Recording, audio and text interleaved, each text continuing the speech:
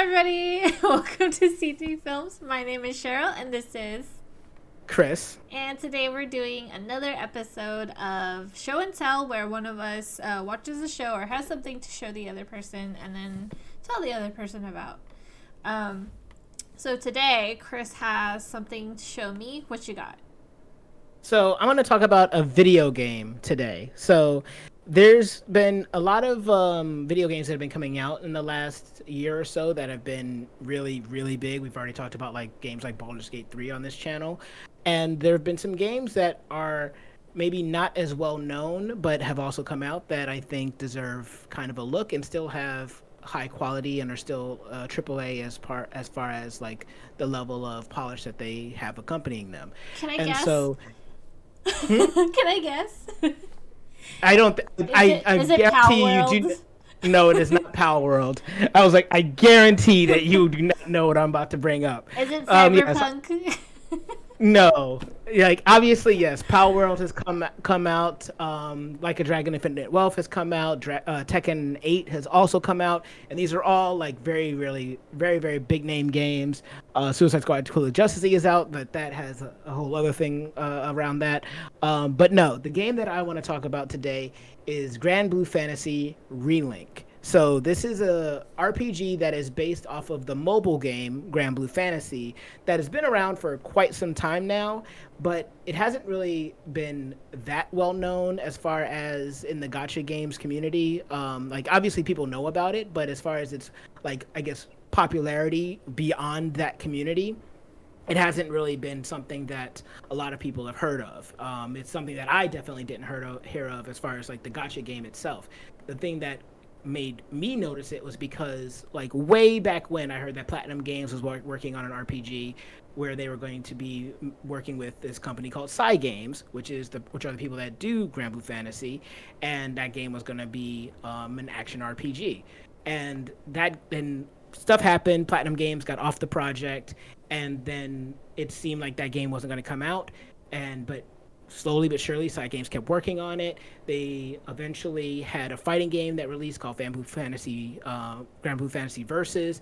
Then that fighting game got a sequel called Granblue Fantasy Versus Rising. And then that came out in the end of December. And then as of February 1st, Granblue Fantasy Relink came out. So this RPG that they've been working on for, I want to say, like maybe 6 or 7 years, finally released. And it is gorgeous. It looks great. So it has this anime aesthetic, and if you've seen kind of like the cell shading that they use on anime type games in the past, then you've seen how this game looks. It's very well polished. It's got a lot of pretty effects and everything.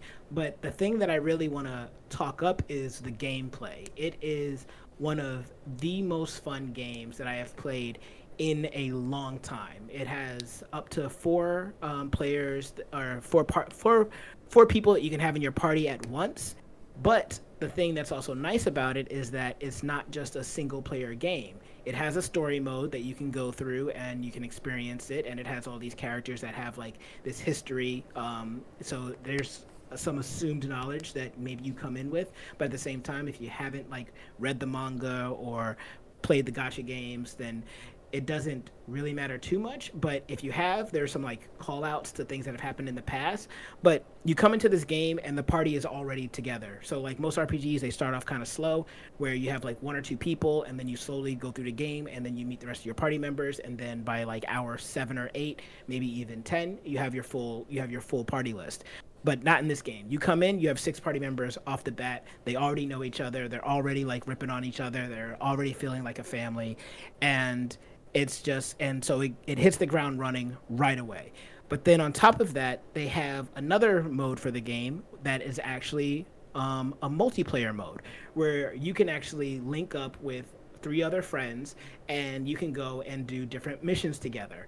And these missions are kind of structured like a Monster Hunter title, except whereas in Monster Hunter, you're kind of like having to like run across a whole map to find a thing, track it down, and stuff like that.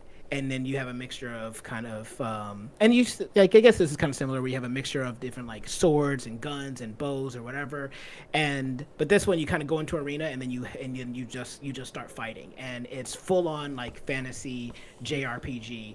It leans into it hardcore, but it's absolutely gorgeous. It's absolutely beautiful, and it's one of those RPGs that a lot of people haven't heard about and haven't really been talking about.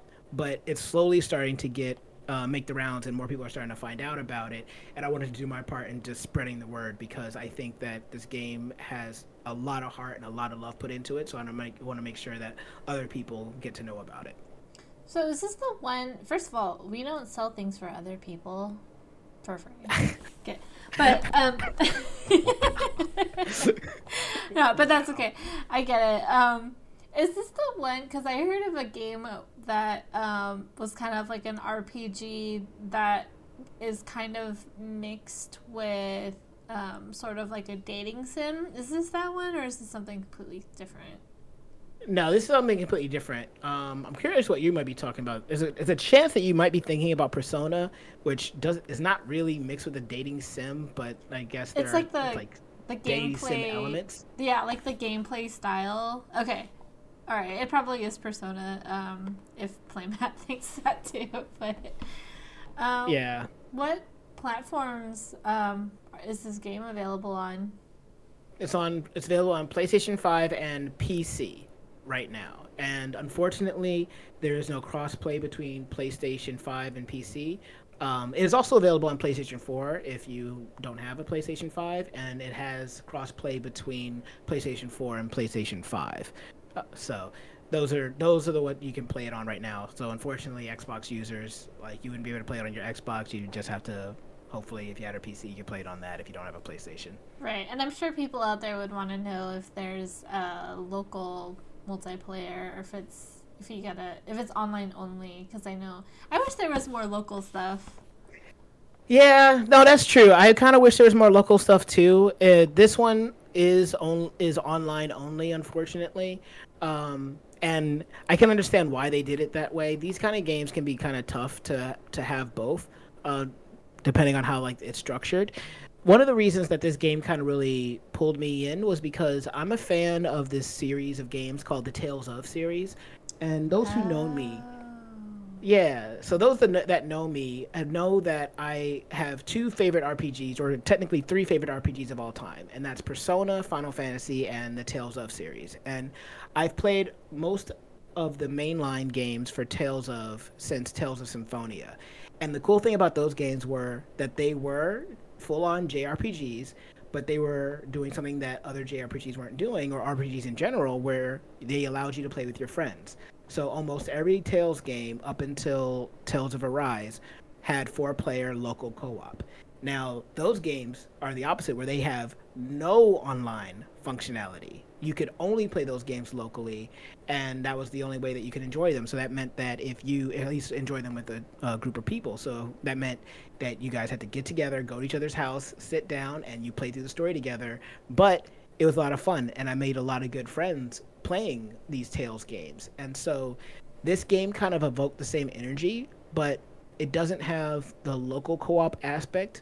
But for where I'm at in my life right now, that kind of works fine because of the fact that since it has an online component, that's more convenient for me and my friends anyway, who aren't always able to be in the same place.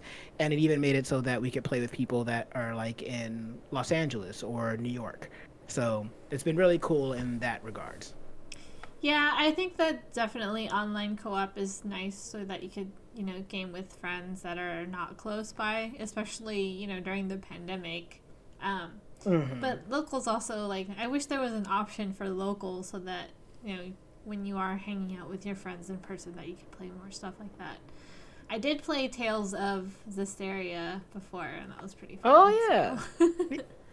So. Yeah, and if you've seen those games, like Granblue Fantasy Relink looks very similar, and it's got a lot of the similar like particle effects. It's got a lot of similar energy, but yeah. So I just wanted to. We don't have to talk about it too much longer. I just wanted to like just say that that's something that's been really important to me, and I've been really enjoying it so far. The story is kind of short, so if it's something that you're trying to get into because you want to get lost in a whole like 60-hour, 100-hour RPG story, that's not really going to do it. It's the story's probably maybe around 10 to 15 hours long, but the content can extend to over 100 hours in these side content and the stuff that you can do with your friends. So if you haven't checked it out, go check it out, Granblue Fantasy Relink. But yeah, that's everything I got to say about it.